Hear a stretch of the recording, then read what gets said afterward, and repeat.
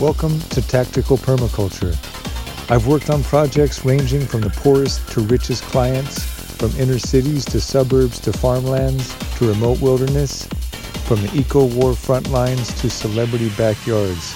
In over 25 years of service to the earth and the community of life, I've learned that in the fight for sustainable survival, growing is half the battle. Go to tacticalpermaculture.com for more info. You gotta train for me, because I'm training for you. We got a love and revolution to do.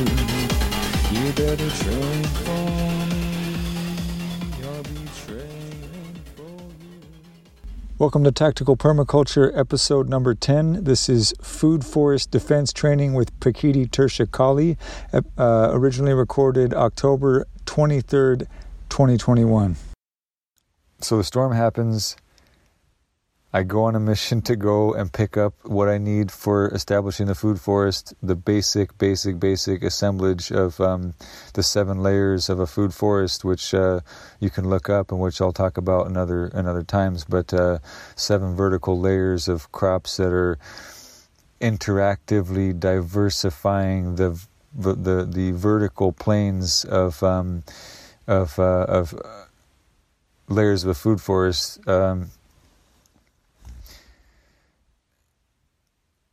Getting all those species and getting them ready to right now the main factor is having a very secure, very secure fortified nursery area to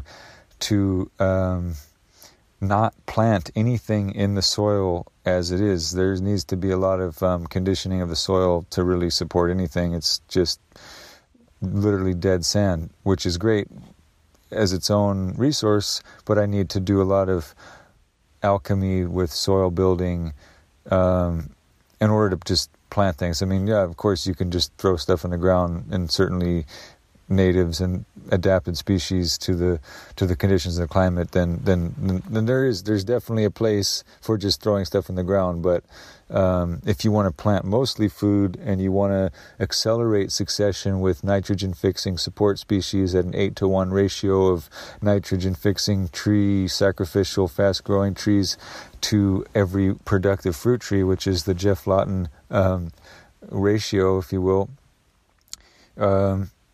you need to do a lot more prep work in creating that environment with the earthworks and mulching and irrigation strategies and whatnot. So, and species selection, and then protecting them and keeping them shaded and wind-proofed and all that stuff. It's a lot that goes into it. So,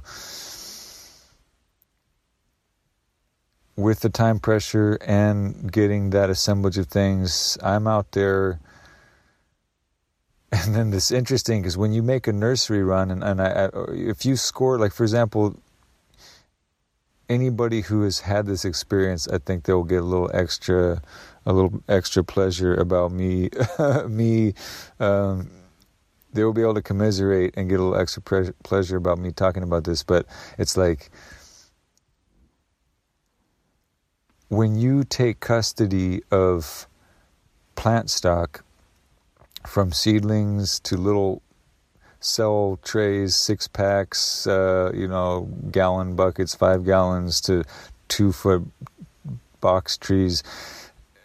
When you take custody of those plants, the clock is ticking for you to, and they're going to experience not just, let alone before even considering the transplant shock of taking them out of their boxes or cans or trays or whatever, you're also changing their relationship to the sun. I mean, I felt so bad I was able to get trees inside the cab of my truck for the most part, but one of them had to get wind whipped the whole fucking way, driving far, and I could see it the whole time in my rearview mirror, and I felt so fucking bad.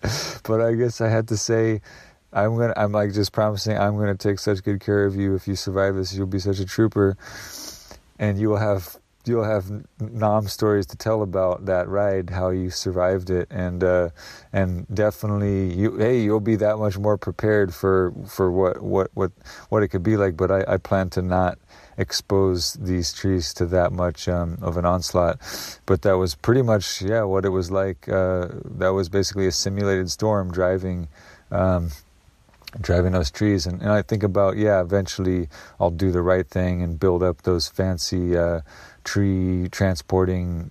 You see them where their nurseries know what they're fucking doing, and they put wind blocks for transporting trees. But a lot of times people don't, and they just they just traumatize them like that. But when you take custody and you realize something inside of you kicks into a protective mode, you become like the mama bear for those, because you spent money on them, because you know they're going to be suffering. And also, if you're in my circumstance where you're gardening in the wild, you don't get to just like, oh cool, I'll fucking pull up in my Suburban whatever, which I've done, which it's great. I mean, I miss parts of that, but it's like, oh, okay, I'll just pull up with everything and throw it in the backyard. There's a fence, like maybe there's raccoons, there's not too many rodents or whatever. I just think back to how carefree most of my gardening life has been, closer to the cities and suburbs and whatnot, to where urban permaculture, it's not going to be stripped to the bone. It's almost like you think about breaking down in a bad neighborhood, and like that fucking scene in Opportunity Knocks where they do a time lapse of the car, them leaving their broken down car, and they do a time lapse of everybody stripping it down to the nub, and then I think there's even somebody who comes by and spray paints it afterward. It was a fucking great little sequence, but that's literally what it's like. If you make a nursery run and you're fucking permaculturing in the wild, you turn your fucking back on what you brought out for a fucking minute, and it gets stripped down to the fucking nub, and all you see is fucking teeth marks and shit and piss, and the remains of a few inedible parts here spit out here and there. But literally, it's like that. I mean, I literally feel like, and I love that there's this much life left on this planet, but I literally feel like when I stop having nightmares about people and society, it's just going to be nightmares about all the millions of different teeth that are basically always coming in waves to just tear my little fantasy garden reality apart and just completely consume it all as though it was never even fucking there. And I think sometimes there's a grace in being in this peaceful war with nature, if you will, and with all the critters. It's like you can't really get emotionally triggered by them because they're not out to get you. You can't take it personally, right? You're the dumbass thinking that you can plant a fucking buffet and then go to sleep. Whereas all the nocturnal animals just see like, oh, thanks, like, fuck, you're a great guy, thanks so much, hey, look, we appreciate you so much for offering this buffet that we cleaned our fucking plates and didn't leave a scrap. That's how much we appreciate you. Thank you. They even fucking leave a note, So they lick their paws, and you're out all that money, and you're crying. So I've been there, done that, and you have that happen enough times, then you get this sense of like, oh my God, fuck, even the door opening. So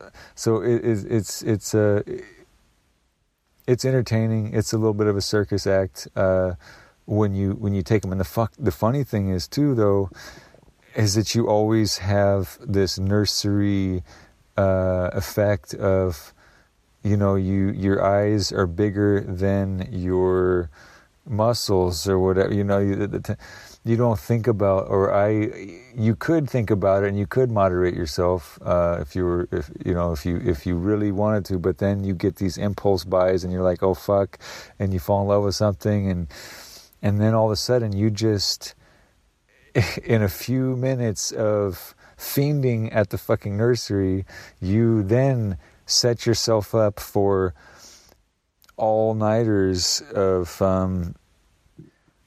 having to hustle to get stuff secured and planted, if not fully planted, at least like triaging it and watering and this and that. So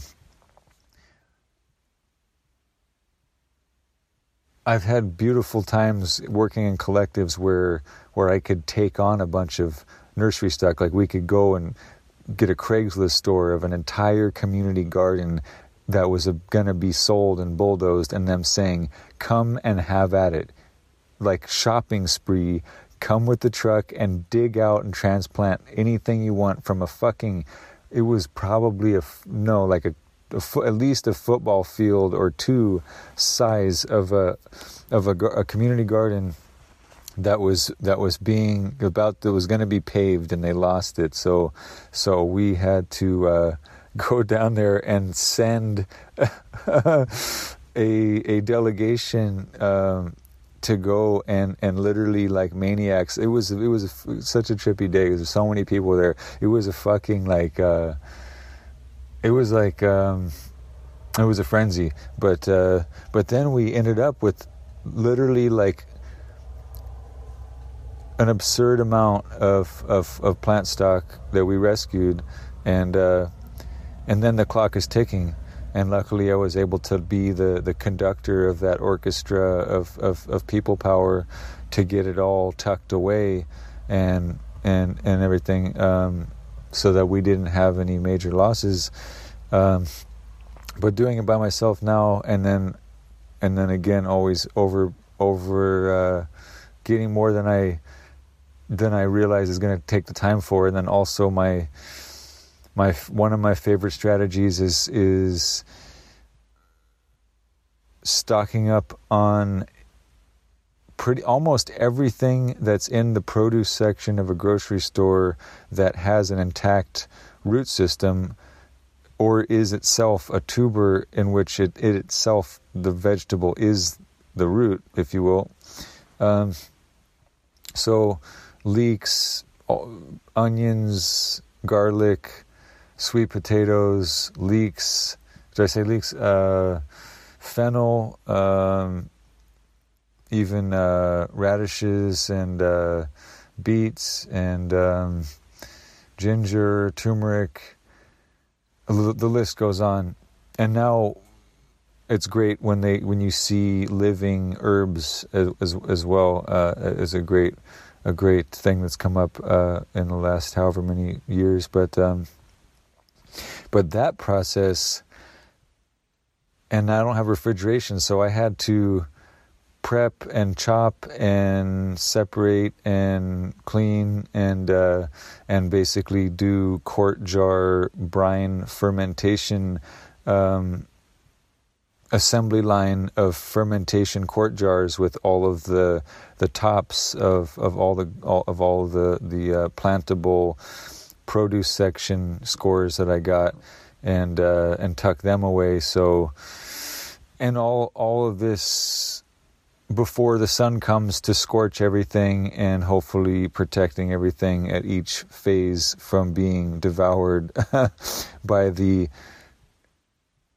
so dutiful and so respectful diners at the buffet of my of my as yet unsecured garden. But what that led to, which is worth noting, is the strategy that I have used, which is in the PDC with Mollison Lawton, where they call it a chicken dome, which you could do it with PVC pipe and basically make a dome structure, and then cover it with a mesh of a wire mesh to your appropriate to your circumstances, whether it be chicken wire or hardware cloth. And I have fallen madly in love with the 1/4-inch mesh hardware cloth, which, as opposed to what I think is the more standard 1/2-inch hardware cloth,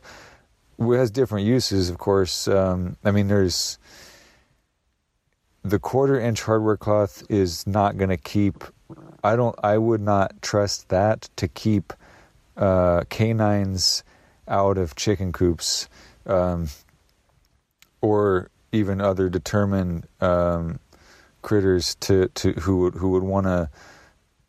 I don't see them losing. I don't see them wanting to chip or grind away their teeth on that mesh, but I do feel like it's not as thick, obviously, as the more standard size, I think, 1/4-inch hardware cloth. So the potential for it to just on its own sort of warp and weaken and have breaches, I think it's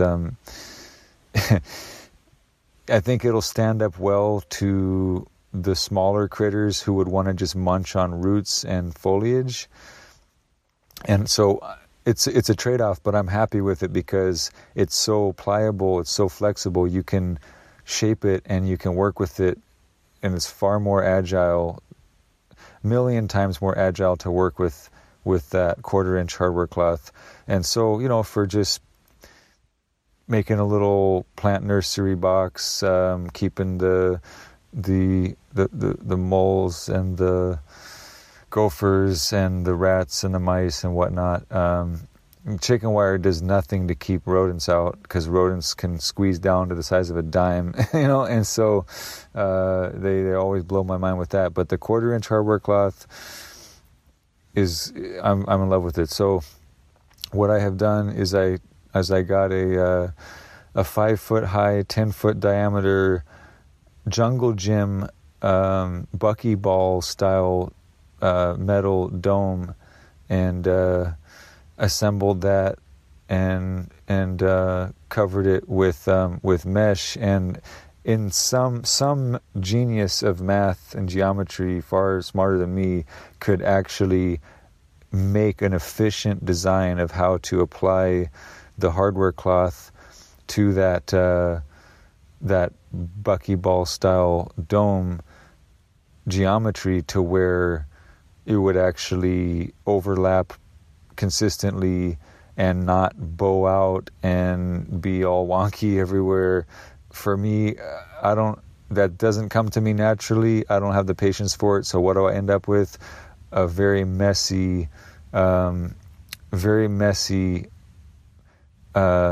stitching job of placing and wrapping this hardware cloth on a dome. So the fun was staying up late, nothing like gardening to psytrance at night, and doing something as much that feels like you're literally in the Q*bert, Pac-Man, like immersion Tron. You're just in that zone, and with real stakes. Literally, I cannot fail on the mission to secure this dome with hardware cloth, because if I leave even an inch gap anywhere, that's all it takes, and I come back hours later in the morning and everything is just a nub. Literally, it can be that bad, but probably what'll happen is that I think I've even thought about, okay, there's always going to be, even just because moving it, whatever, there's always, it was great fun to play psytrance at night and to be securing that with wires and chopping up. It felt like being inside of Tron or Pac-Man or something. But then I know, even with all of that effort, and unless you were to like literally hand stitch every linear inch of contact, you're going I'm going every few inches, or where it looks like sometimes if it's bowing out and wonky, I'm going to have to put in a bunch more basically little loop stitches of wire to fasten it together and to flatten the overlapping parts.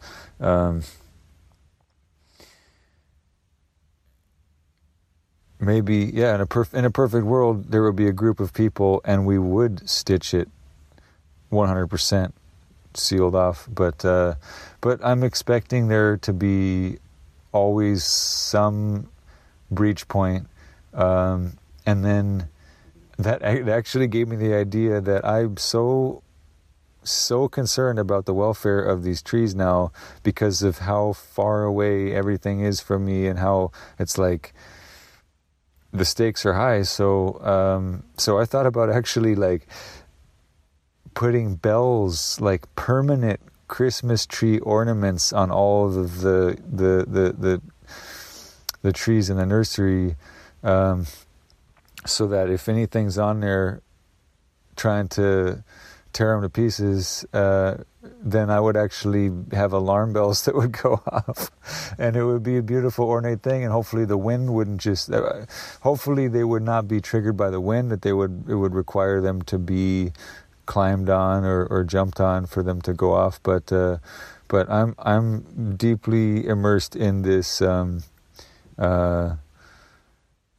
this appropriate being a tactician of gardening is an appropriate application of the defender warrior energy. And like some people say, hey, I mean, I don't have a deer problem out here, but some people would say, well, I guess I'm deer gardening if the deer are going to come and eat everything I'm planting. Well, then what do you do then? Well, of course, all legal considerations for granted. Then, well, now you've attracted your much more complete nutrition dinner piece. That's that's another way to look at it. But I'm not too keen on eating rats at this point. Nothing against eating rats, but I'd rather just keep them out of there. And they will be happy to scavenge the scraps and the compost and the green waste and whatnot. So everybody wins. Everybody wins in a good design. But yeah, that said, where I want to take this to the more exciting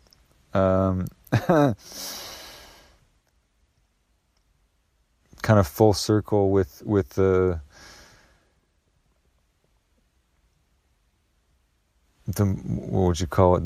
Now I can get a little bit more macho. I can get a little bit more tough guy. Now coming full circle to why when I realized that this was the time. This was an appropriate time for me to properly cite the influence of Pekiti-Tirsia Kali on my personal spiritual development as a martial artist and a civilian martial artist. Let's just put it that way.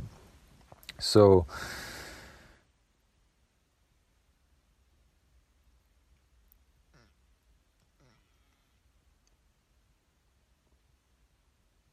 that chain of events of having to go into beast mode in defense of building a perimeter for this vulnerable plant stock, and knowing that there's multiple countdowns that are working against me. When are the rains going to come? When is another storm going to hit? How soon are these plants going to get dried out? Do I have enough water for them and me? Et cetera, et cetera. Am I going to be able to protect them and keep them from just being wiped out? I can't go to sleep until I know that they're secured. And so what does that push me to do in that kind of beast mode? It pushes me to not just throw my back out from one activity. It is like a compounding, snowballing, back throwing out thing. And like, so to get to a point to where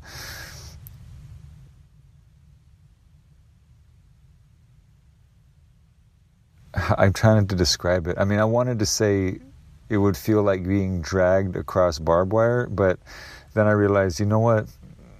I have not been dragged across barbed wire, so I'm not going to say that I can compare it to that. I want to think of the most, what I would rather do. I guess I could say I would consider, if someone gave me the option to experience the pain I was experiencing, I might consider opting for the experience of being dragged across barbed wire to see to see if it might be a little less painful, because the agony of, and for younger people who have never had that experience of having your back thrown out, it's like I don't know what to compare it to, because it's not localized at your back. It literally is like, it feels like any movement that you make with any limb whatsoever, you turn your head, you bend down at all, you're just in this war with the way gravity and contortion just triggers this highly sensitized, it's weird. It's like, I don't know. I'm certainly not giving any medical advice, and I'm just fumbling through my intuition about how I could be much more educated on this anatomy and the pathophysiology of lower back pain and whatnot. But it's like this is an interesting study for me of like, I never, and I'm not. Definitely not telling anybody not to listen to the signals of pain and to rest whenever they feel the signals of pain. But the fucking reality is, if you have to go into beast mode with back pain, because you've decided that is the trade-off you're willing to make, for whatever reason, then what is it? Then it's worth me spending some time to honor the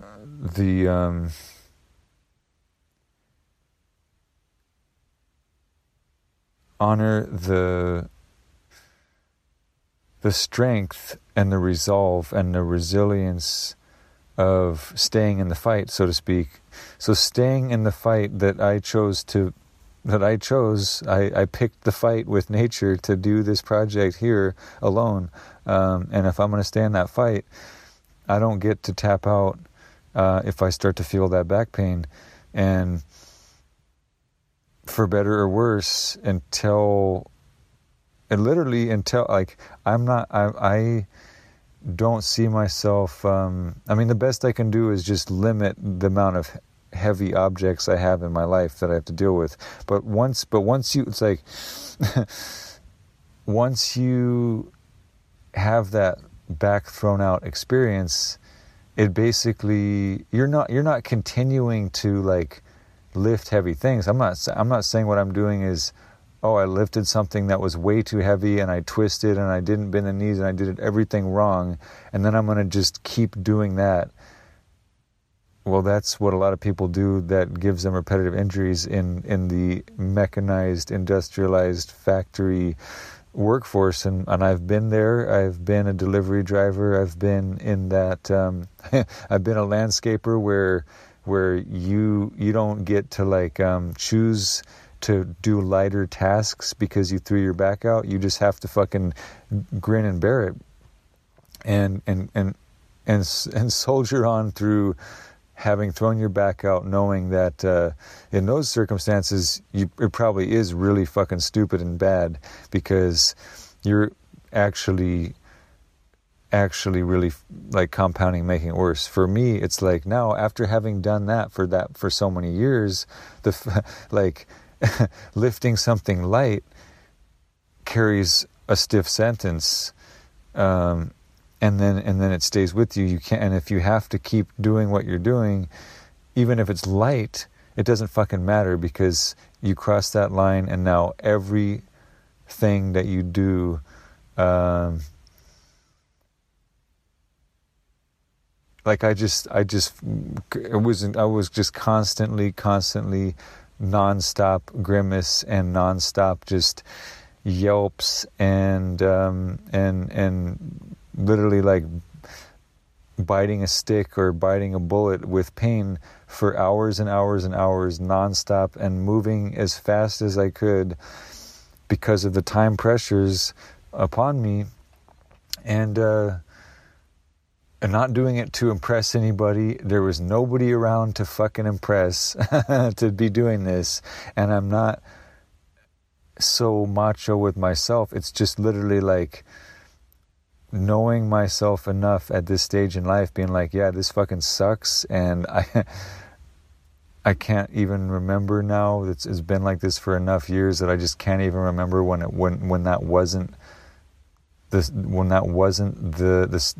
scenario, when it was just like, all right, you know what, it's gonna be one of those fucking days, it's gonna be one of those nights, and unless I'm fucking paralyzed, or I go numb, or I can't move and I'm collapsed like that, to this point, you know, knock on bamboo, that I'm not just setting myself up for worse disaster in the future. It's all compounding, but it's basically like, well, you know what? I gotta get things established now, because I'm only gonna get weaker. I'm only gonna get older. It's only gonna get more painful. And the man, as it were, stole 40 years of my life, you know, or my productive years of my life, and now what it left me with was really nothing to show for it, and not chronic back pain, but a sort of like a very, very fussy and very, very like unforgiving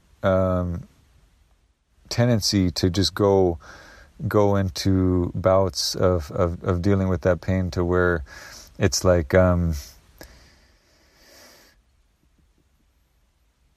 fuck, I don't ever want to be in a situation where I push anybody else to push themselves through what I push myself through.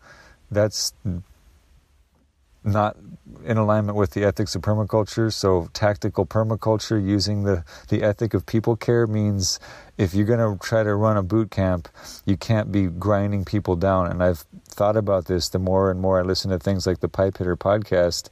I listen to the Pipe Hitter podcast and I go, they sell you the tip of the spear, but they treat you like the tread of the tire.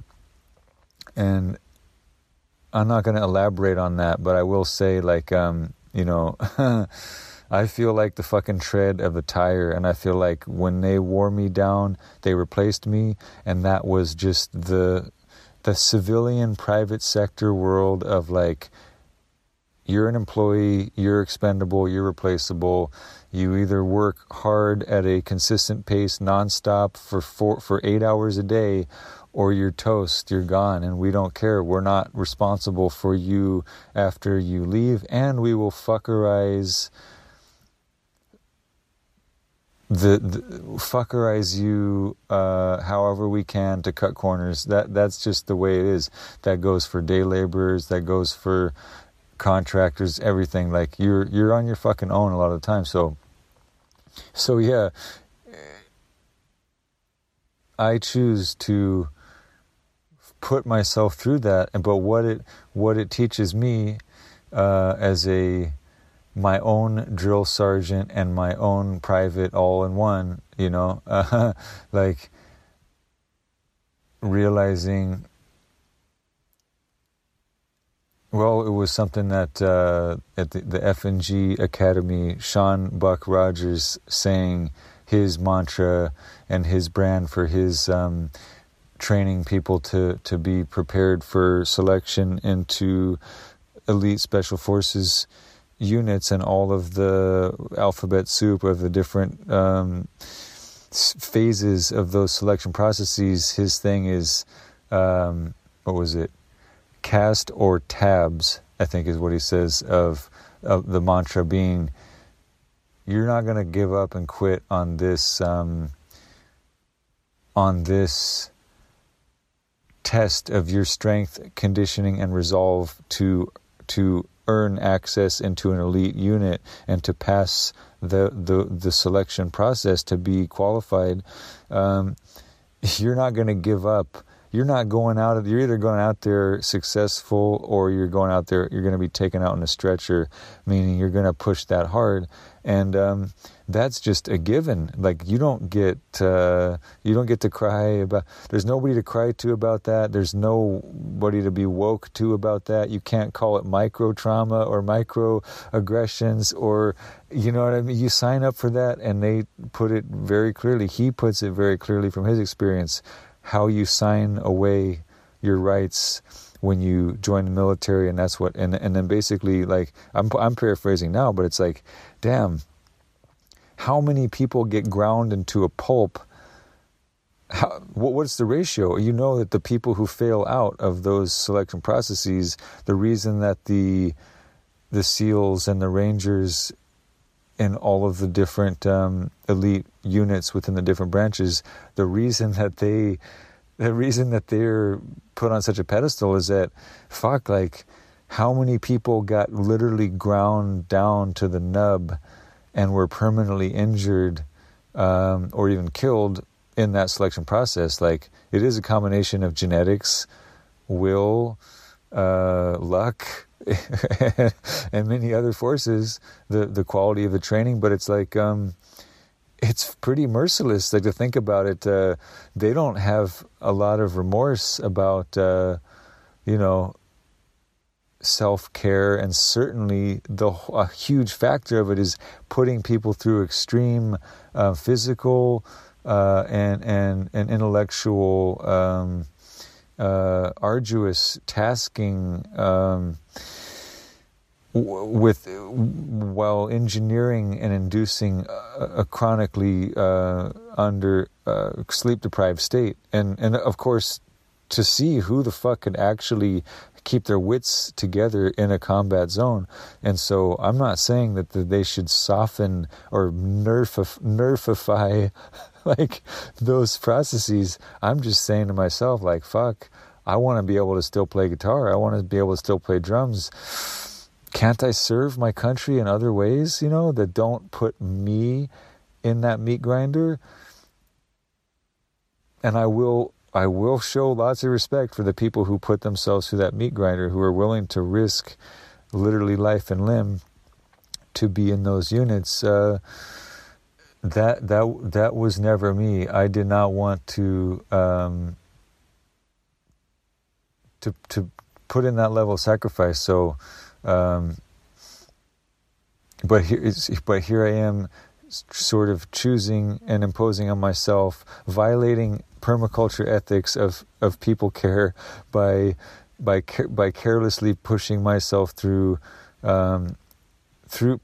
pain, but thinking that it's a calculated risk. But I just don't know how to put into words like what it feels like to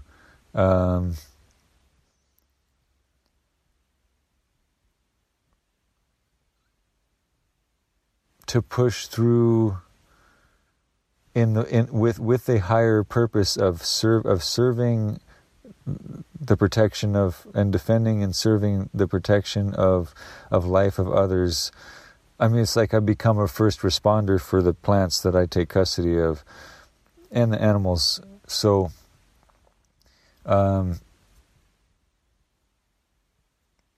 I don't do that every day. I used to have to do that. It was called a job. It was called work.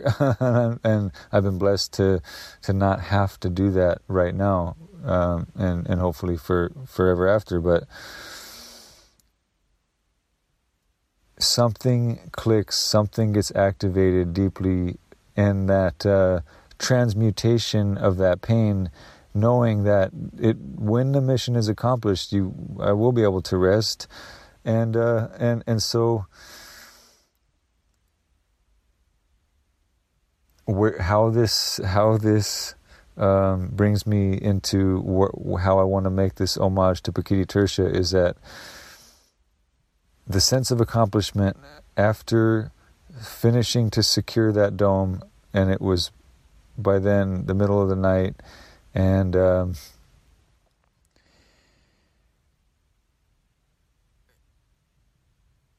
I'm sort of steeping for the first time in what felt like eternity, actually not moving and actually eating and I was staying hydrated, but like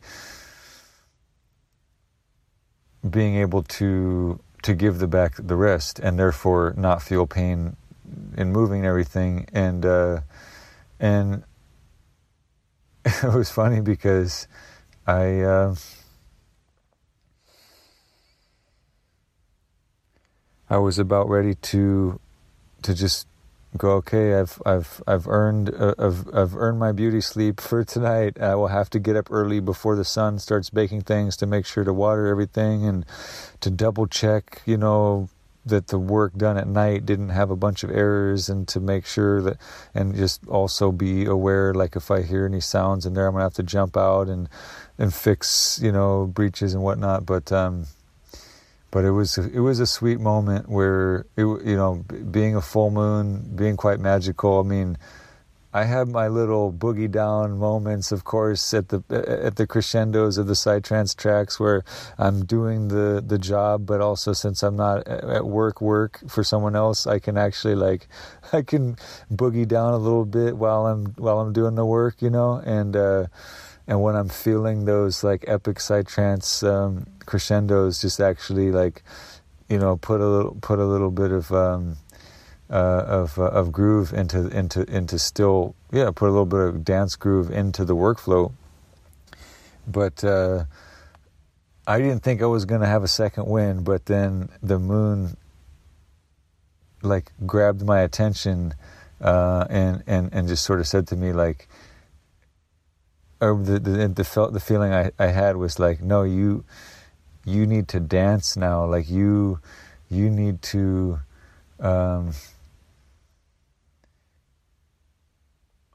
the mission is not over, because you need to dance to celebrate, and you need to drink some of your blueberry honey wine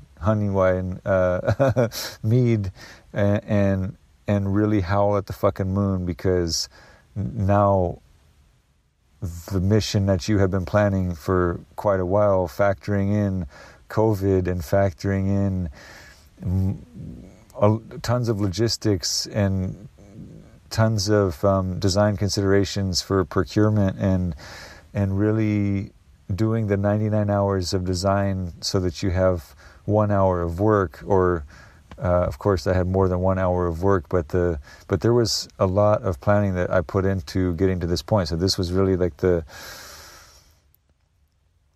success of and the culmination of all of that work. And so the moon didn't have, it was a soft sell for the moon to get me to fucking dance on the full-ish moon, even though it was freezing fucking cold and super late and I was burnt.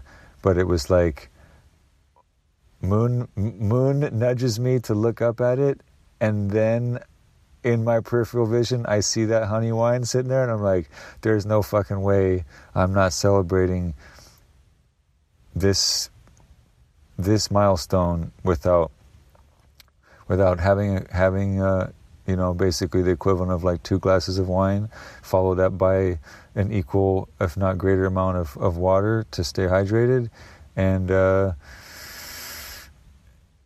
really get down and dance, and realize that the dancing is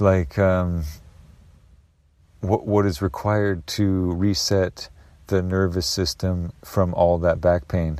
And I'm not giving medical advice. I am not saying that I know what is best for anybody with lower back pain, but I know that for the most part, unless you are in an intact indigenous culture where you sing and dance throughout your horticulture and your labor, so that you prevent injuries and you stay synchronized and in a groove and in a cadence, so that you don't bang shovels and drop things on each other. You're in a cadence, and Bill Mollison knows all about that. Everything in indigenous societies practicing horticulture and doing labor communally is all metered out by rhythm and song and dance. And in Africa, he says everything is just embedded in that tapestry of sound harmony. So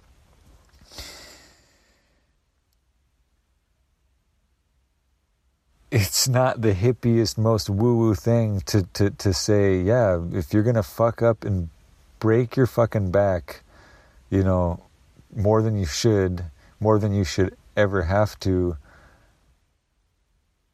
it stands to reason that in addition to stretching and the yoga asanas, ecstatic trance dancing is, I will say, for me, and I guess I would imagine that also for other people, if they do it as a practice, would discover it. To me, it was just a reminder that I had not been dancing enough, and that I had been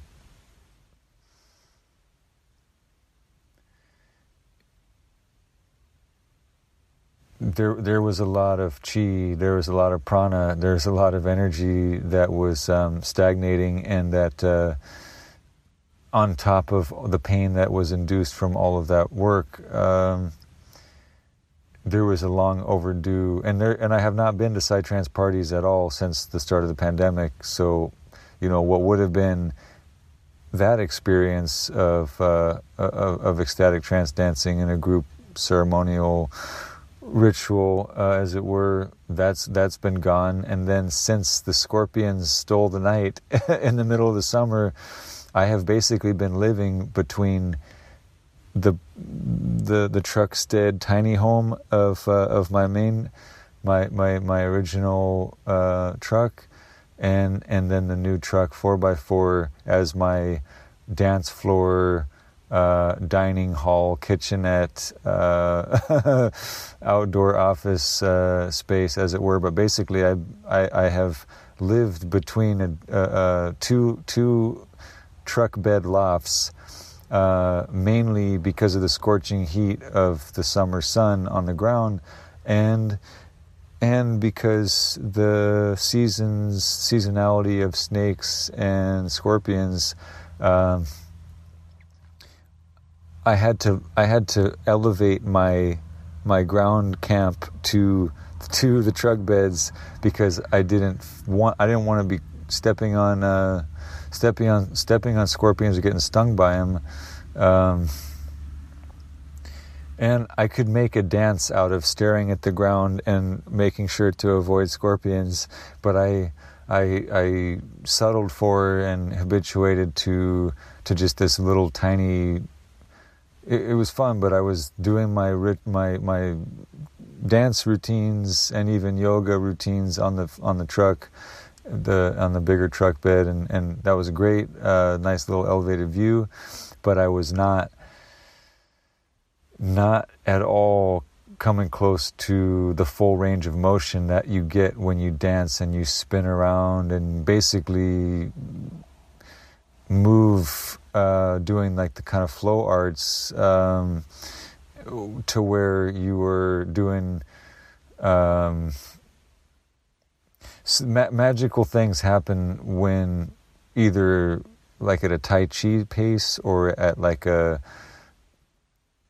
festival flow arts, people with glow sticks and hula hoops and things, like moving at the pace of psytrance BPMs and whatnot. In that range from Tai Chi to psytrance BPMs, what the body will do naturally is like is move over the course of a night of dancing to rotate through almost every imaginable unless you're a contortionist or like an extreme yogi, you're the ranges of motion and the fulcrums and the points of rotation that you get to through a normal flow of ecstatic trance dancing, it really rapidly accelerates and resets the aches and the stiffness and the lactic acid buildup and of course the spiritual dimension of just stuck energy and emotional energy and having, your boss's bad vibes get stuck in a cramp, all that stuff. Like, so dancing is super critical, and of course mostly it is ecstatic trance dancing is not, it's a niche thing for meetups for people who are into that, who will go and find stuff like that, but it's a subculture within a subculture, and certainly it stands. It should be far more widely adopted. But what I like to do, and I've always sort of naturally done as a martial artist, as I fell in love with psytrance, is that for me,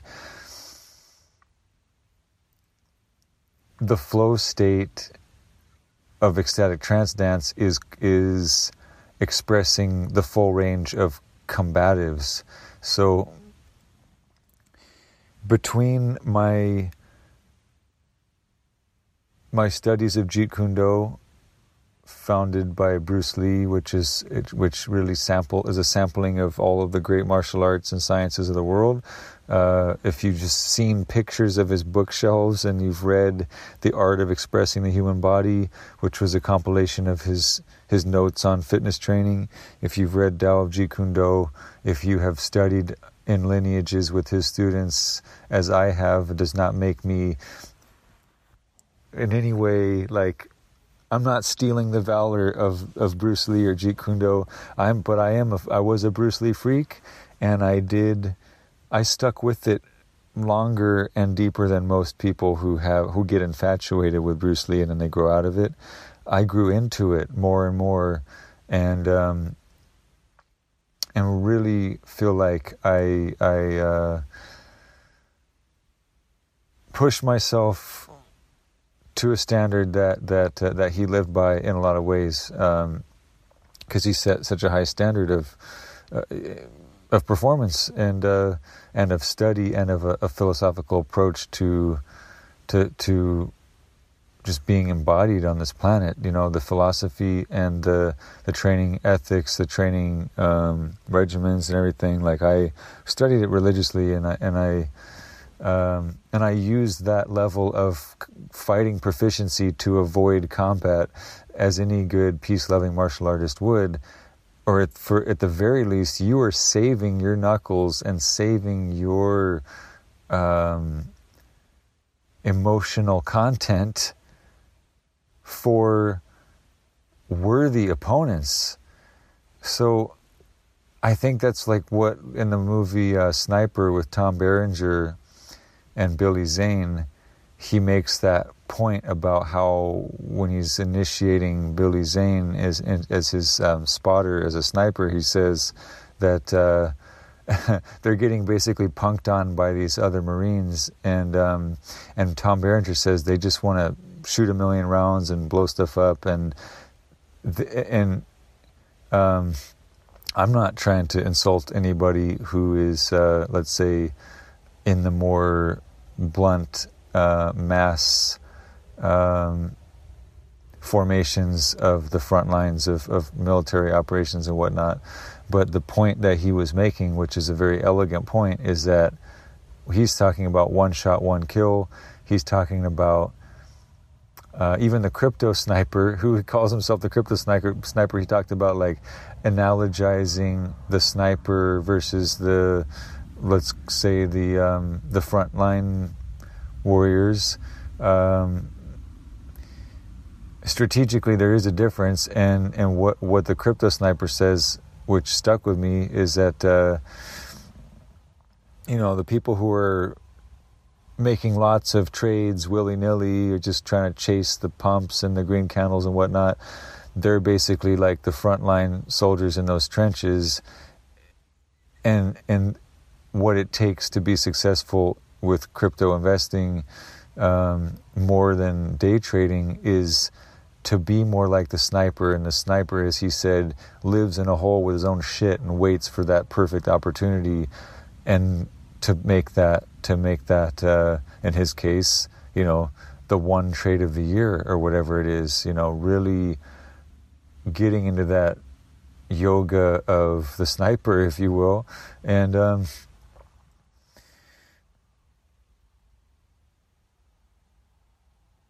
it's just such a deep study. It's such a deep study and exploration of how martial arts training makes you less inclined to engage in petty violence over the dumbest things. Like, road rage is beneath me, bar brawls are beneath me, mouthing off to in a traffic stop to a law enforcement officer is beneath me, and these aren't the droids you're looking for, kind of a thing. You have bigger fish to fry. You're choosing your battles, and you respect the body temple that you're building so much. Like, you want a worthy. If you have to engage in combat, if you have to engage in Mortal Kombat, you're gonna want it to be with someone that you actually respect as a warrior, as an opponent. And I've experienced this effect where the battle I was training for, by the time I actually encounter the enemy that I thought I was training for, I realized that they're actually not a worthy opponent. And I'm like, wow, I put in all that effort to prepare for something that then I discovered I've grown bigger than. Isn't that a fucking mind? That's the mind fuck of the path of a martial artist, to where you just rise above pettiness, and ultimately the spiritual dimension of it is that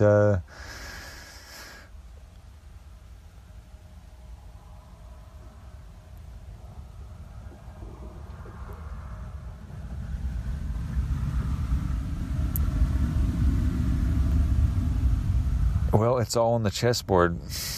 Do you want to be a pawn, or do you want to be a sort of a more sophisticated combatant, let's say? And not everybody has a choice, because maybe you were all brawn and no brains, and Full Metal Jacket will, very terse attitude he takes towards the guy who gets the duty of finding mines. What is that? What do you read into that between the lines? They know how to sort out the people who have brains and brawn, the hard and smart men. They know how to sort them out.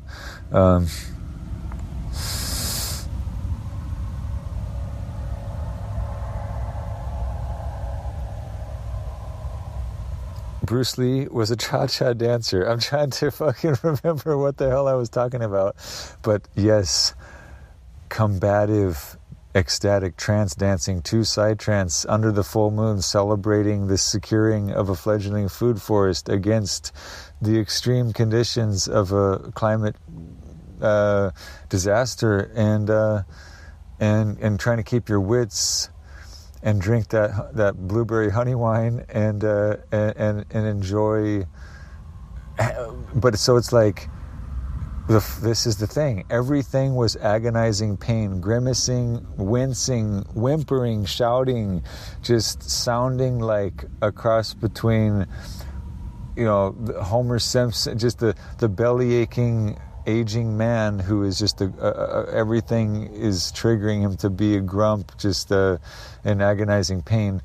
That was happening for hours and hours and hours and hours, and then all it took was a fucking wink from the moon and a couple glasses of that wine, and I am now in the zone, dancing through these flow arts and combatives, to where all of that pain goes away and I wake up with no fucking pain.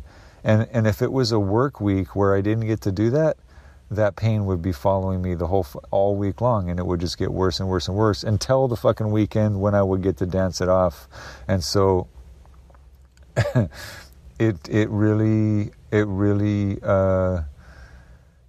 it's an interesting combination of factors. The extreme conditions that kind of boxed me into where I wasn't getting to do my full range of weaponized ecstatic combative trance dancing with sticks and machete and knives, and doing the formations to where if you are doing combatives with weapons, blade weapons and sticks and whatnot, then you're getting extra bonus effects of this emergent property that is putting that little bit of weight and momentum is going to help you stretch deeper and further into the full range of motion. And of course, you could overdo that and cause injury, but if you're holding a machete or kali sticks or training knives or even real knives or whatever, there's even more, for me, and I'm not giving you medical advice, but for me, an even more therapeutic effect doing that. Not to mention, you're training consistently to be hard to kill, and you're training to be yourself a lethal weapon. And so I don't think I sound like I'm coming across as a real macho person. I feel like I'm that a stiff breeze could knock me over.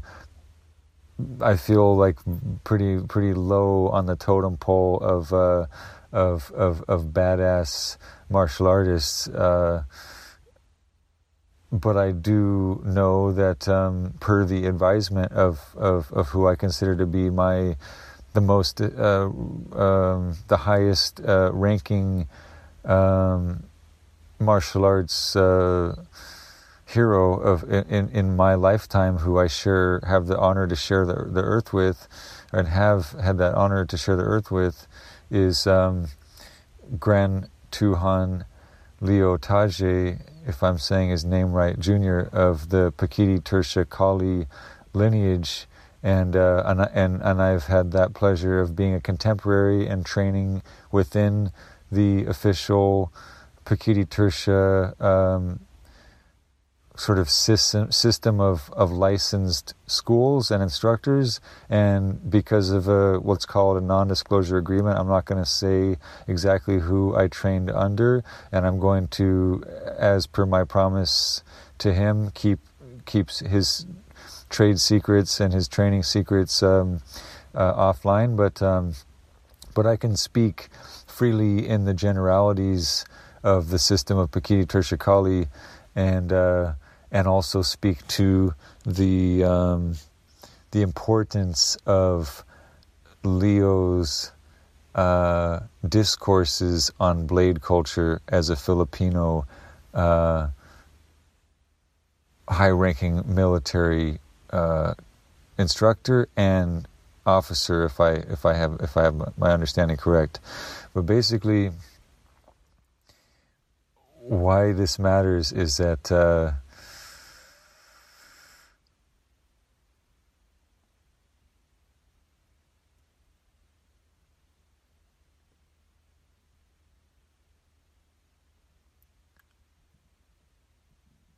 tactical permaculture, blade culture, the evolution of Chinese farming tools into kung fu weapons, this continuum of the warrior gardener and the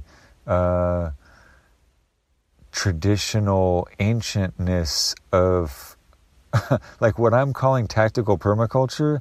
That is what Lapu-Lapu killed Magellan with, and hence protected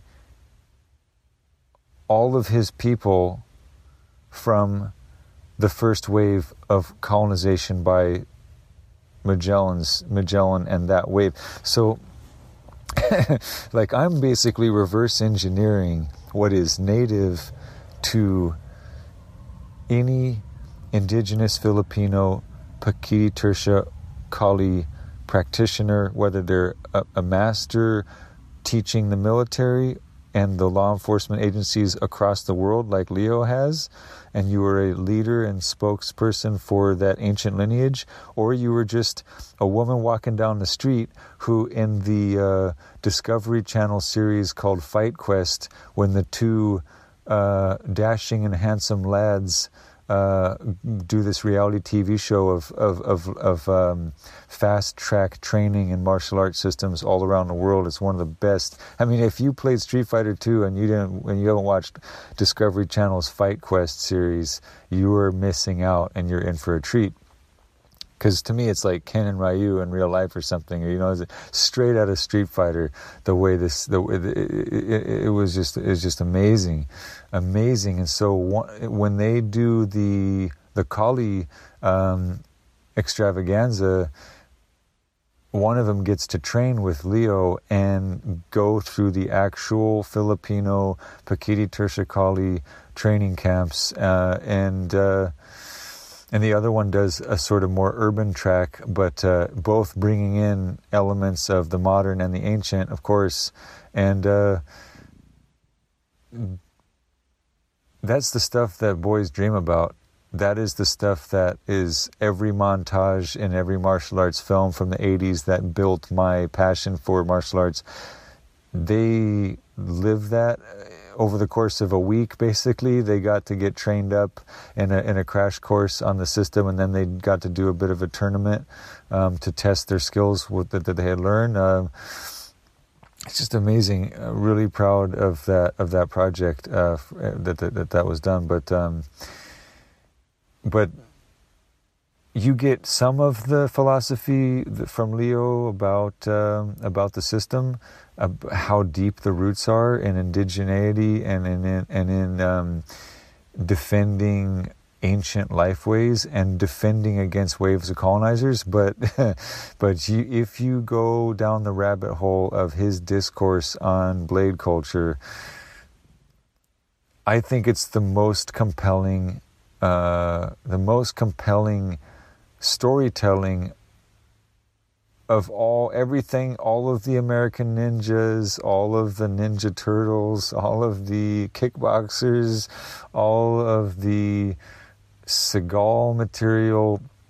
As compelling as all of that stuff is to initiate and activate the warrior responsibility of everyone, not just the 1% of Americans who join the American military, like that's not adequate percentage, and that is an economic factor. I don't think that 1% of the population no. I think in a healthy society, being a warrior is not, certainly there are those who are stronger and more tactically adept than others, but everybody, for example, the majority of people, it seems, steeped in the tradition of street stick fighting in the Philippines, traditionally that was just,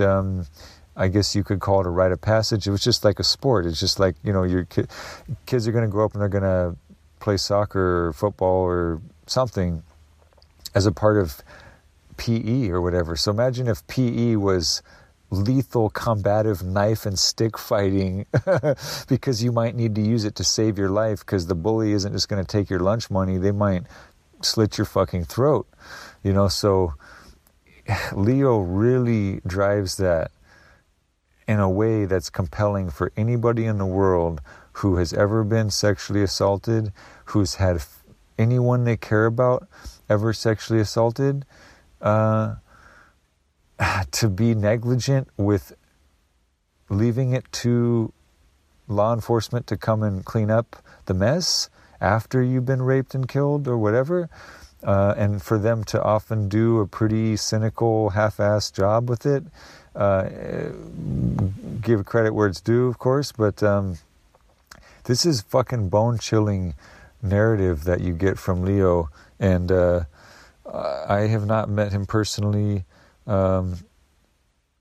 I hope he's alive and well. I don't even honestly know at this point how he's doing, but or if he's with us still. But my experience training consistently for a period of time in Pekiti-Tirsia Kali goes back now. It's been about almost 10 years since I was formally in training, and then it has been embedded in me and instilled in me into my bones through a similar the type of transmission that I received from a tantric dakini, if you will, a female priestess activating kundalini through what's called Shaktipat transmission, placing the palm of the guru on the third eye of the aspirant. That sort of ceremony that is very much looks like something out of Being Knighted, or something like from the scene in Bloodsport where he gets his ninjutsu knighthood with the master. Like the tantric version of that was something that I experienced. So the palpability of something you can't explain, which is a transmission of energy and knowledge, sort of like a download that comes from physical contact with a master. I had that experience in training in Pekiti-Tirsia with my instructor, who, when I was going through the combative motions of the knife fighting tactics and the stick fighting tactics and the sort of grappling tactics of that system, I noted very distinctly the moment at which I felt the spirit of Pekiti-Tirsia Kali flowing into me like electrical circuitry, very much like a Kundalini awakening experience, but it was coming through these combative movements. And there was a quality of something that was beyond both of us, that was non-human. And am I saying that I need to make a movie about that moment, or that makes me the chosen one, or that makes me an initiate? No. When you look at what those guys did in Fight Quest to be considered initiates into Kali from Leo himself, I went nowhere near that level of enduring pain and suffering and taking beatings. I didn't get jumped in to Pekiti-Tirsia Kali the way they did. It was much more tame than that. But what I can say is that there is a palpable transmission experience, and there is also a very deep, like George Lucas, Steven Spielberg caliber story behind the interchange of Indian martial arts and spirituality in peaceful delegations of trading throughout the Philippines before the, let's call it, white European colonial era, where there was a golden age of cultural transmission throughout East Asia.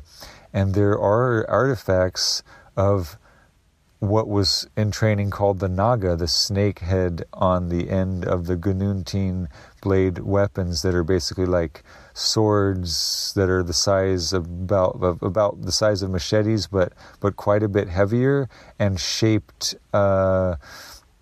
sort of, what would you say? They're basically shaped like shears, like if you took apart a pair of shears, it would look more like that. They're kind of pointing into each other, and that is, I believe, the official translation of a Gununtin.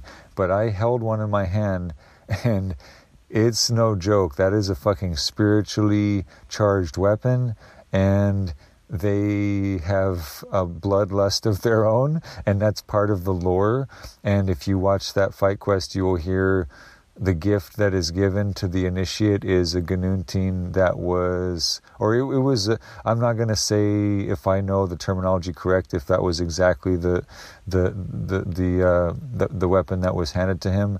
I'd have to watch it again and take a more careful note. But basically, he was given a weapon that he said was used by the Marines that he's trained, and that they had quite a significant head count already of bad guys' heads that were removed with it. So he got to have that weapon. And I don't take this lightly. Just like when Mike Glover says he wants to, he doesn't think it's cute, basically, I'm paraphrasing, but he doesn't think it's cute when Instagram wannabe rock stars post pictures of themselves kissing the barrels of guns and stuff like that. Like, it's cute, and there are people who've never been in combat and never taken lives. Hey, I'm a civilian. I've been in combat, but I have not been in state-sanctioned combat. I don't have a kill count to my name, no confirmed kills to my name. I don't have I've never tasted blood, as they say, with a dog biting people, and where that goes. But I have that respect, and I don't take it lightly, and I don't like to joke about it. But I understand, there is a need for people to be willing to defend the perimeter and prevent rape and abuse, and that can't just be the police and the army, and being in some sketchy conspiracy militia that gets stalked by the ATF. That can't be the only option. So there just needs to be more really well-trained, ethical, dutiful community citizen first responders who are actually capable of instituting physical security, and who are educated in blade culture, if not directly, hopefully indirectly, through the tutelage and the lessons learned from the Filipino Pekiti-Tirsia Kali practitioners who can talk very eloquently about the history of the Philippines, fighting off with blade culture, traditional ancient blade culture, going back to the days of Lapu-Lapu, who lopped off Magellan's body parts for all we can imagine, and there's monuments and fucking great tableaus and murals of the glorious event. Imagine if only imagine the entire Western Hemisphere. If only Lapu-Lapu could have been magically teleported to every place that the conquistadors landed in the Western Hemisphere, you'd have a much different map, and you wouldn't call it Columbus Day if you catch the drift. But who do I want to learn from? Who do I want to bow down to and honor? I don't think it's going to be too directional, because I think that there's a lot of conservatism that would not look kindly on my friendliness to homosexuality, my friendliness to mind-altering substances, my friendliness to the divine feminine, as it were. I don't know anything necessarily.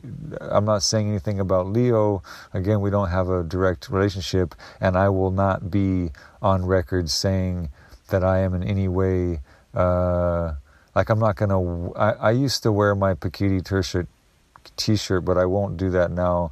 I think I've gone too far out into the rogue status to where I just keep that card, a little bit.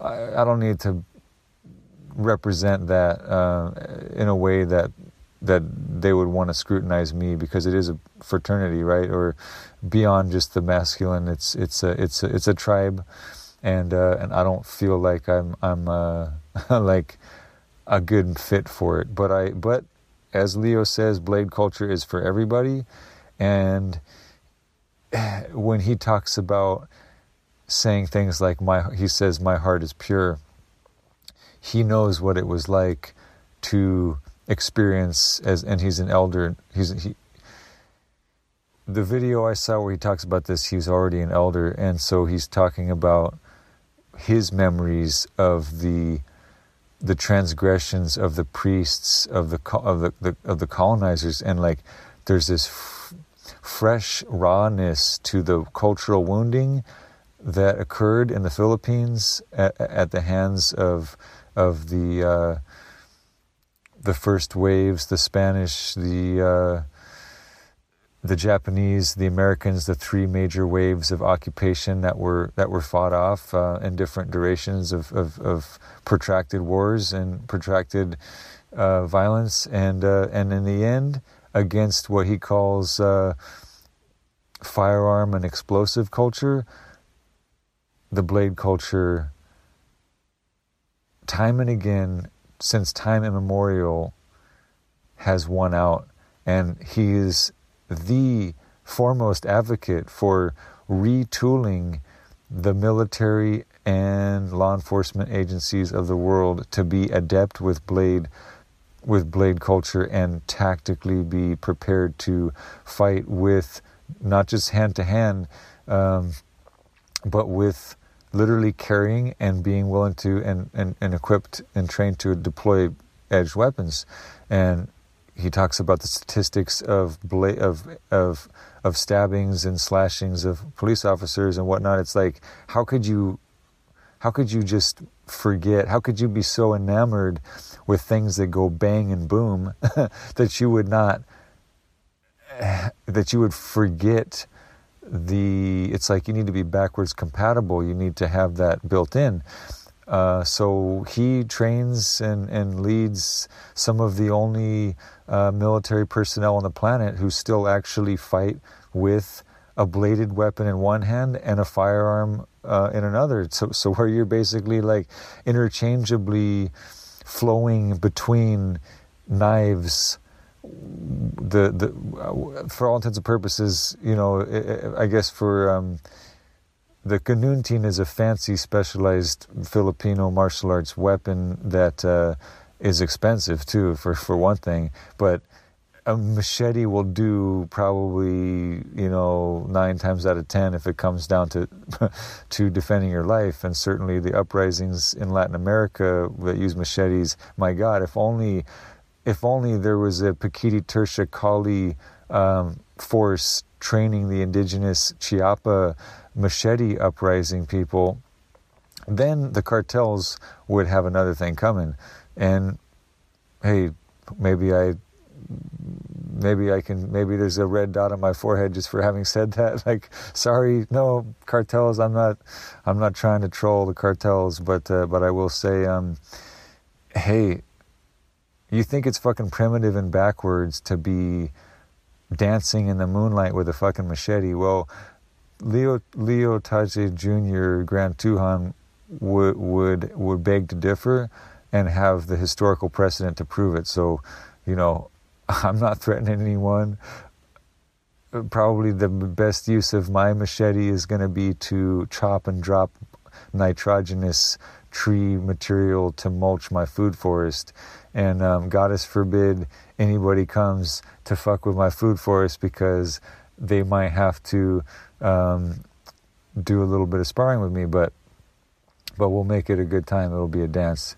And that's the beauty of the martial arts, is ritualizing violence and avoiding that unchecked aggression. So all that is to say, I wanted to take a moment to pay a bit of an homage to how I am healing my horrific, agonizing monster of a fucking back pain curse with the combative ecstatic trance dancing arts. And I don't know if there's any militaries or martial arts studios anywhere in the world who are actually like bumping psytrance for their routines, for their initiates and their infantry people or whatever. Like, I don't know that is happening. You still hear there was some pretty good Goa sounding music in that Discovery Channel soundtrack.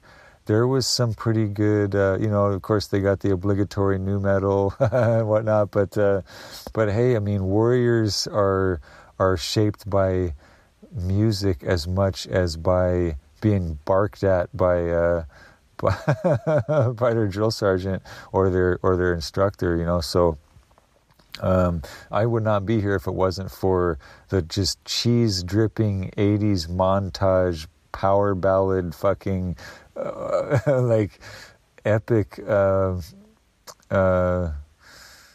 epic music. And if anything, I guess I'll always think back to Iron Eagle and the way that he pissed off Louis Gossett Jr. by blasting his heavy metal in the cockpit to give him that extra juice he needed to like complete the mission. So I don't know, man. I don't know if I haven't talked to anybody. I don't have anybody friends. I don't have any close friends who are like in the military. or even many close friends who came out of it for ideological reasons, like didn't really make too many of those personal friends, but I gotta wonder, like, if there is a ministry of adrenalizing workout music and combative music. Be very interested if that's a niche anywhere in the, in all of those hierarchies of instruction and intelligence and whatnot. But with more than enough said on more than enough topics, I will come to a close. But first, I want to just highlight a few things that came to mind as I felt the spirit of Pekiti-Tirsia Kali, like really fucking swoop in to reunite with me just the other night, and just being like, dude, don't stray from the constant conditioning of the sticks and the blades and the footwork, and it's always, it's just, for me, get ready for the storms to really come and wreck your shit, and the best way to be ready for all forces of nature and of bad guys, like be always dancing and be always training and keep that spirit alive.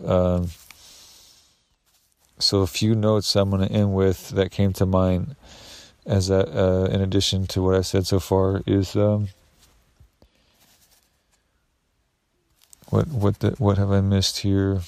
Well, yeah, here's a couple of things. Again, without violating my NDA of my main instructor, these are things that are easy to glean from the way that Pekiti-Tirsia Kali is trained.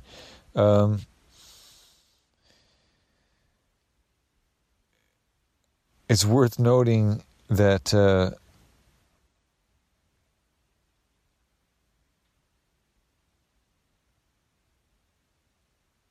I'm even going to go to the extent that without permission to quote my instructor, I'm not even going to say. I'm going to see how I can respect that and still make the point. Basically, it's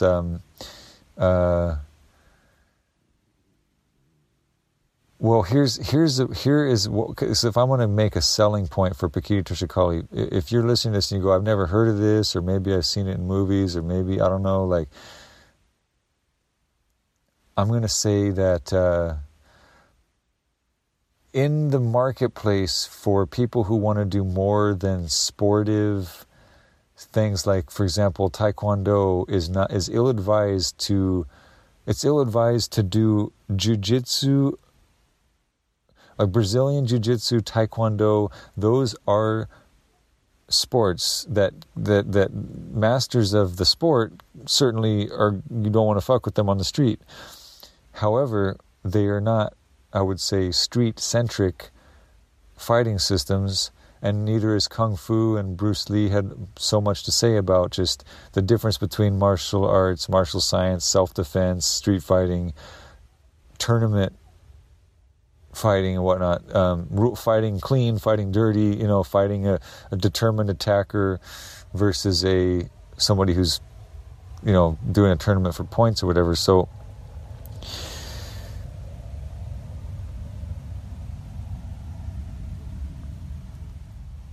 if you are someone, let's say, who has been raped,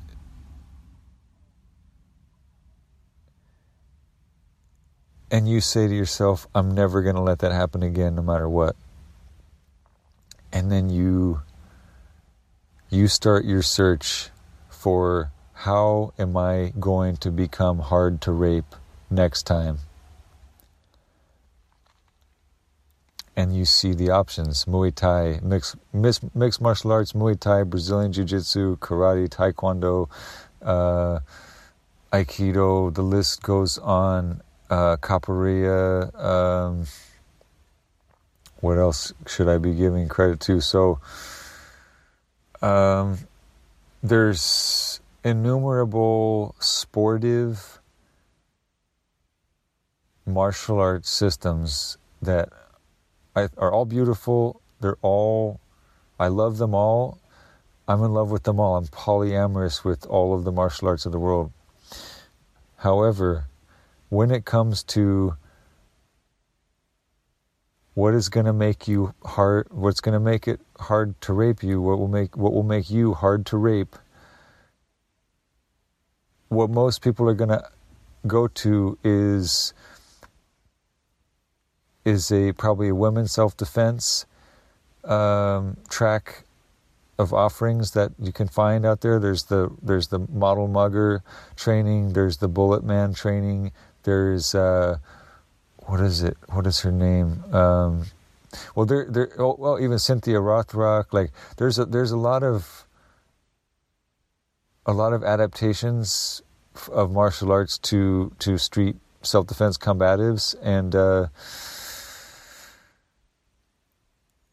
I would recommend to anybody, yes, like do that first. Do the martial arts later, but start with the fundamentals of self-defense, street fighting, and be able to know the difference and be able to tactically know the difference of why you wouldn't do fancy jump spin kicks to defend your life or to prevent rape. You would be sharpening your knee cap low side kick and then doing lots of running so that you could do that and run.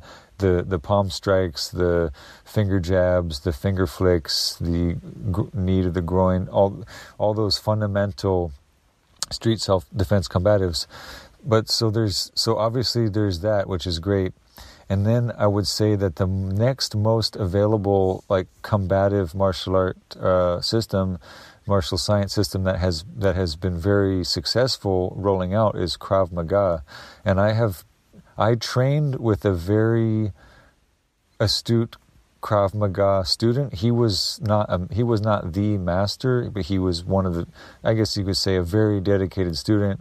And we had a bit of I called it open source martial arts, a little training collective for a while, and we all kind of brought we did a lot of fun stuff. I'll have to tell that story sometime, but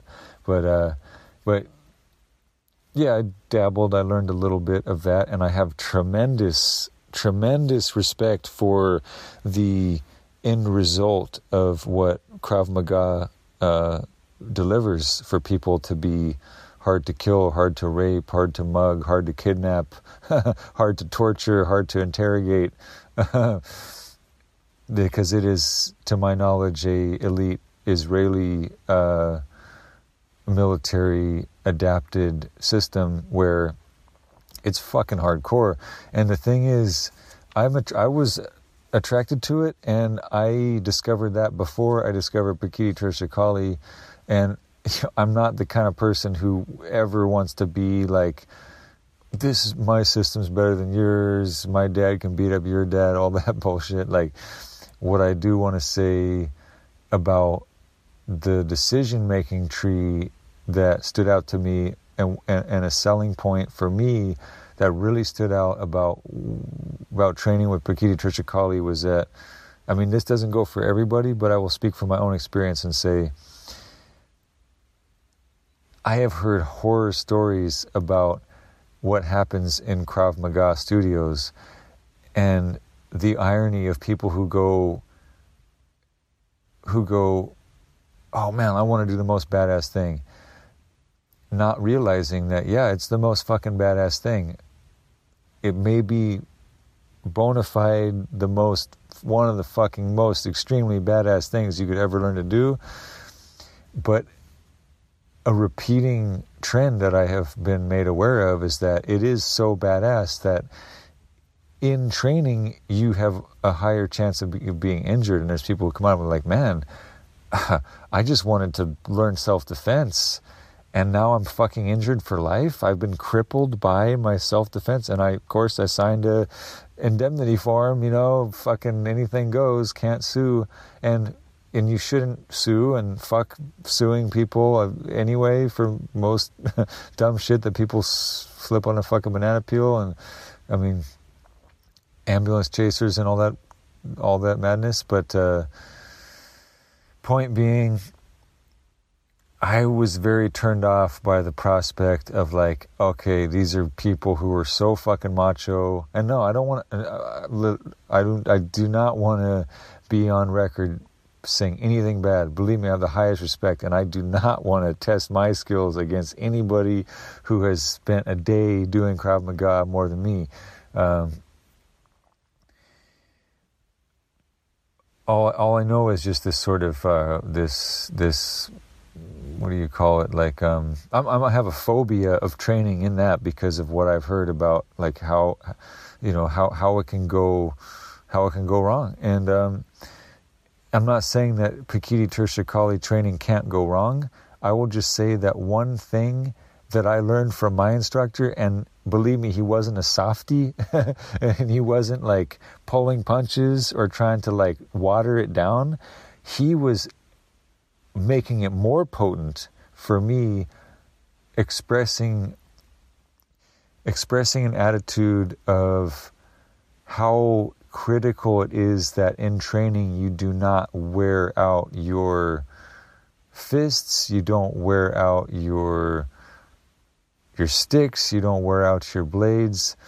You train in a manner that is not, you're not sacrificing strength and power and perfection of the sacred geometry of the forms of training the way it's done very precisely in Pekiti-Tirsia Kali. You're just taking extra measures, or we took far more measures to protect ourselves in training than I had experienced in any other setting. And I can't say that this speaks for everybody training in Pekiti-Tirsia Kali, but I'm saying like there seemed to be a people care aspect that is very fucking permaculture to me, because I don't want to say the word a badass. I want to be tactically correct. I want to have defensive wherewithal. I want to be able to offer sensible physical security to myself, to my project, to my guests, to my lovers, to all life that I love and care to defend. I want to be competent and strong and capable in that manner. And I don't want to cripple myself or injure myself or anyone else in the process of learning and conditioning and maintaining that skill set. So it stood out to me things like this notion of the slap and the hack versus the closed fist punch. And so that's just one thing that stood out for me. Now, you could tell me that you've been doing Pekiti-Tirsia Kali for your whole life, and it's all about smashing and grinding and tearing yourself up and wearing out every bone, and so maybe I've got it all wrong, and I was just in Nerf land, where I was training. But I got a different sense. I got a sense that if you care about your soldiers and you're training them to fight to defend the safety of your people, they're not gonna be expendable to you. And you see the shamanism that is involved. You see that in that Fight Quest series, and you see the sacredness and you see the respect, and that is something that I don't necessarily see in the stoicism of like military boot camps. And for me, I've only been hearing the stories of other people, but like you have the cynicism of Oliver Stone and the cynicism of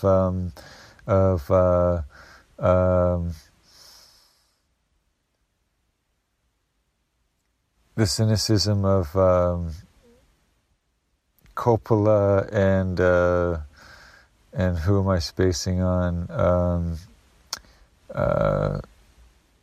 Kubrick, right? So to me, that was like my dissuasion from the military was Platoon, Apocalypse Now, Full Metal Jacket, of course. But then if you think that was over the top and just hamming it up for Hollywood, you got to listen to the Pipe Hitter podcast, where you hear about how they treat these guys and gals, the drugs they put in them, the way they chew them up and spit them out. And when I think about the sacredness and the shamanism and the people care, the tactical permaculture of the Filipino fucking, like, the way that they're informed at a deeper spiritual level, and the duty of care that is in that lineage of Blade culture, it's not this like factory of fodder of pawns. Like, I don't get that feeling from them. And sure, there's pride in being an infantry person. There's pride in being the tip of the spear, and like what you hear from Jack Nicholson when he's punking on the naval personnel, Tom Cruise and Demi Moore, saying like, "Oh, the Navy, yeah, you're the guys who give us who give us the ride to the fight," and just this sort of like, fuck, like I have no clue what the politics and tribalism there is between the different branches of the military, but like, I know there's a lot of dignity, I know there's a lot of honor, but I know there's also, like, even Edward Snowden's story of what you see it in the film that was made called Snowden, about how he got chewed up and spit out, and that's just that. But I think, hey, Blade culture, man, look into it, and maybe bring back some of that people care to the tactical training, and maybe bring a little bit more of that training in nature and training with bamboo. And maybe you train by building and growing your fort, like grow your base. And instead of MREs, tactical permaculture, that is when you see the embeddedness of the Force Recon Marines in the Philippines initiating this Western boy, and just, man, like, who would not die and kill to have these warriors be your mentors, be your fathers? Imagine how unrapeable your daughters would be if you grew up in that culture. And when you see in that series, you see just rando stranger woman on the street gets down with her collie sticks. Man, if I could, who do I have to beg to be reborn into Blade culture in the next life? So fucking dead serious about that.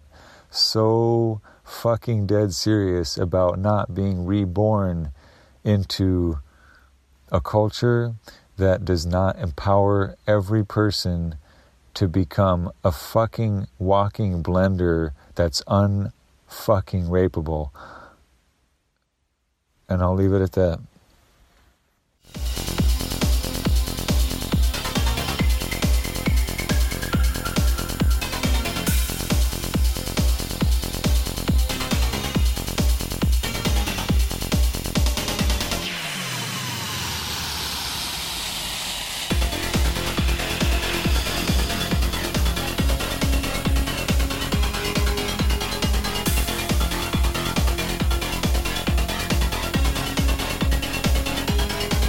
You gotta train for me, because I'm training for you. We got a lot